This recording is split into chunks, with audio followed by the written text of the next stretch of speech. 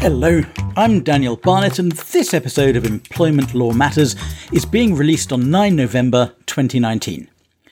In this episode, I'll discuss the minimum notice periods required by law, when notice isn't required, how best to give notice, and can notice be withdrawn.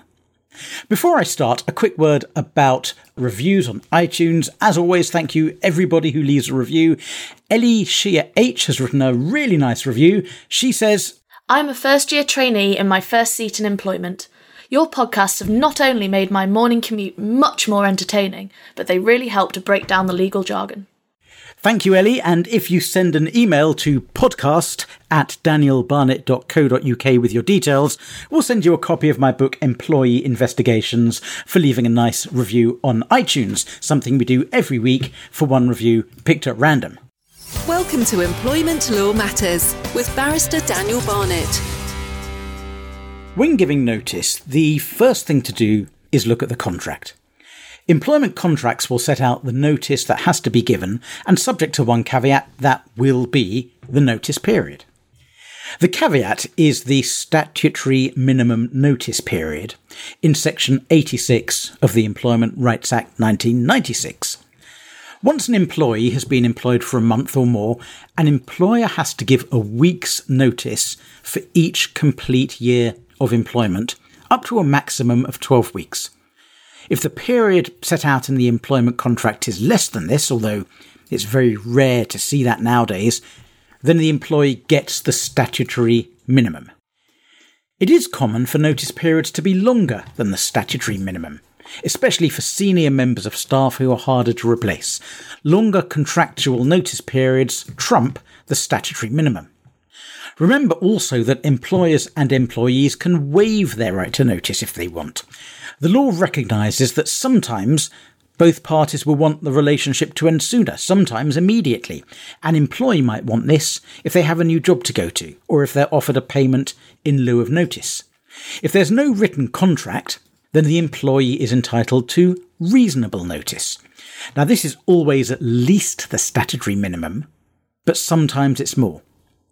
Things like industry norms, colleagues' notice periods, length of service, salary, and seniority are all relevant to the question of what is a reasonable notice period.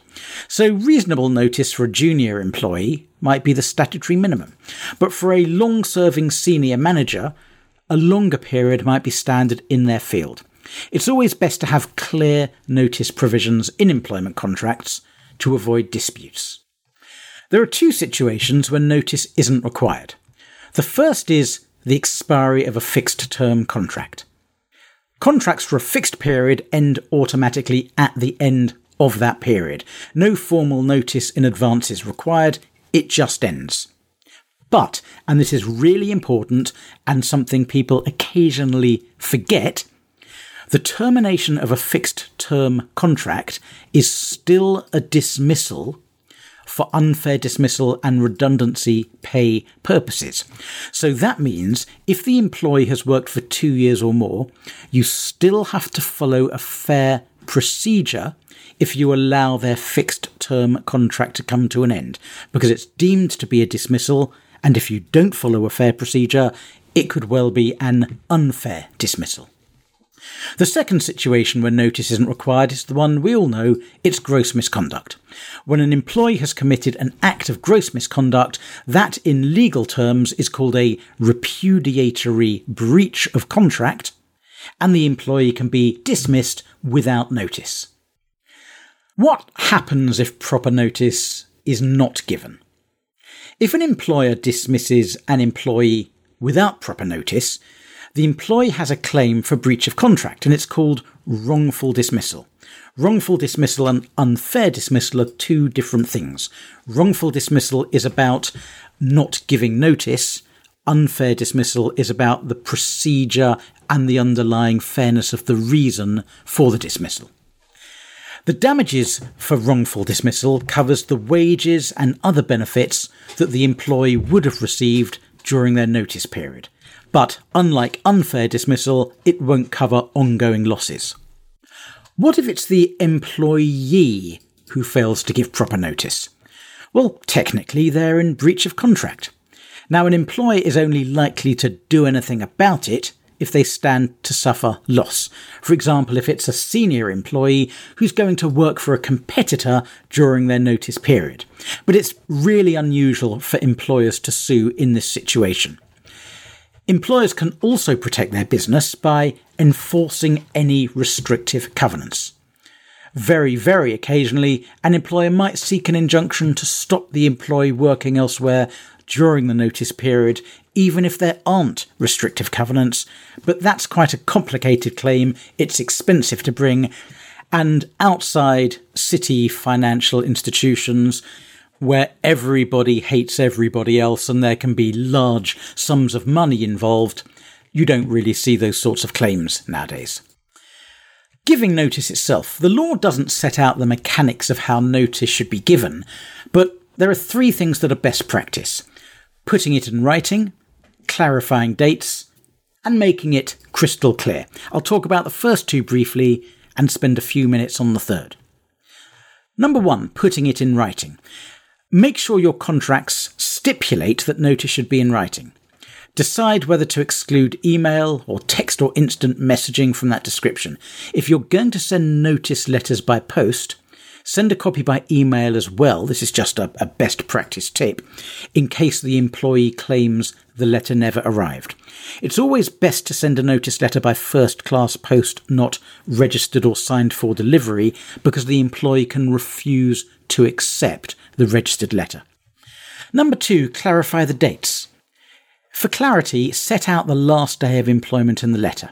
And remember, the day you give notice isn't counted for the purpose of calculating the end date. So if a week's notice were to be given today, Tuesday the 12th of November, it will expire on Tuesday the 19th of November, which will be the last day of work. If notice is given in months, then you use the corresponding date rule. So if you give 3 months' notice on 12th of November, the last day of work will be 12th of February. If there's no corresponding date in the relevant month, use the last day of the month instead. So notice given on 31st of August, if there's a month's notice to be given, will expire on 30th of September because there's no 31st of September. If it's the employee who gives notice, clarify their last day at work if they haven't already done so. So tips on giving notice: number 1, put it in writing. Number 2, clarify dates. And number 3, make it crystal clear.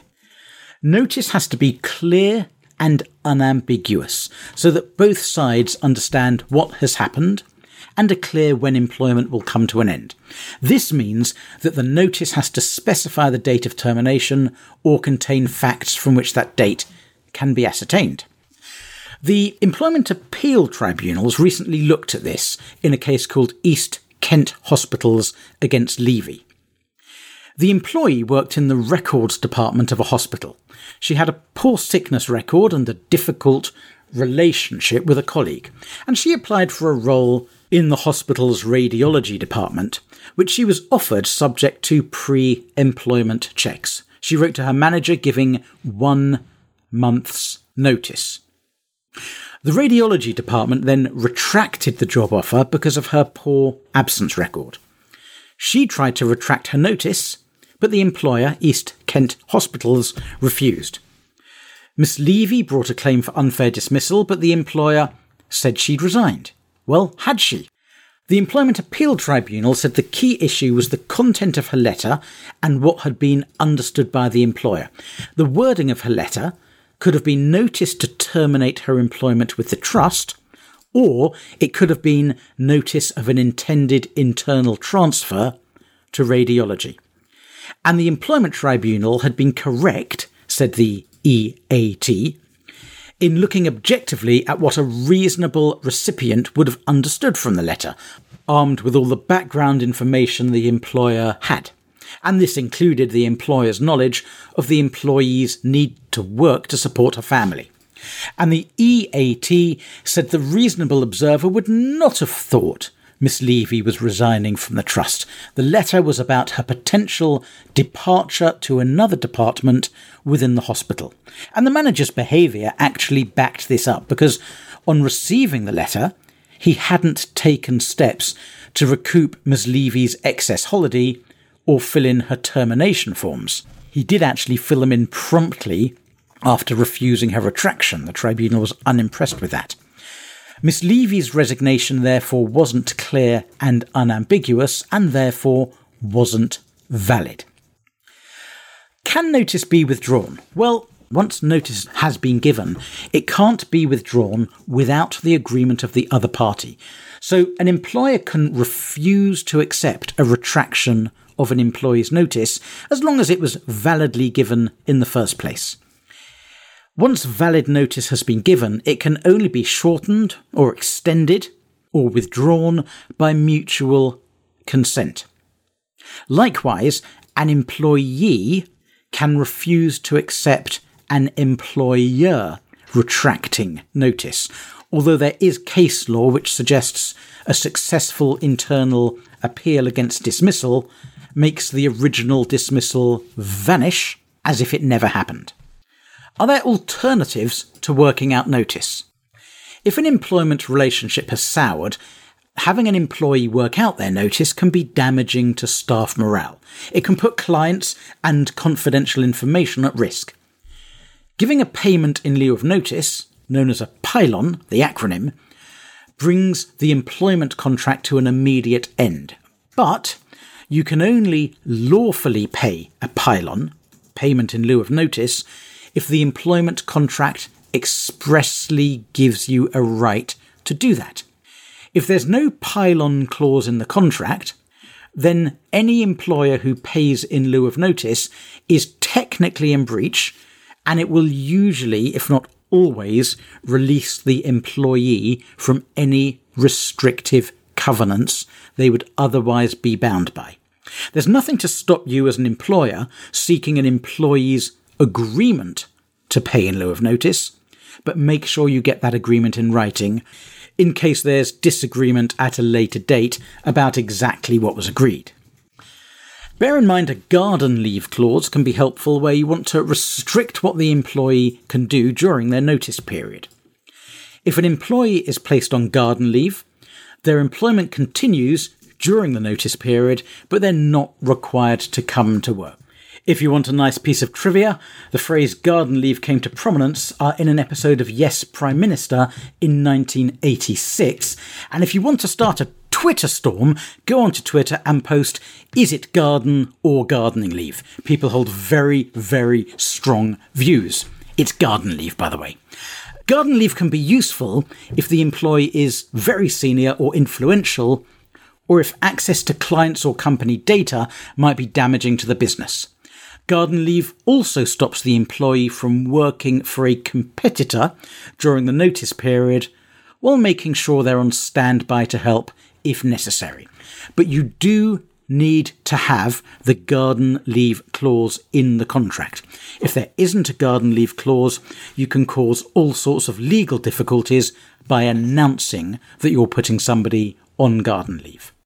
Thank you so much for listening. If you enjoyed this podcast, please leave a review on iTunes or wherever you listen to your podcasts. And if you like the sort of thing I do, go and have a look at www.hrinnercircle.co.uk, which is a membership club I run for smart, ambitious HR professionals.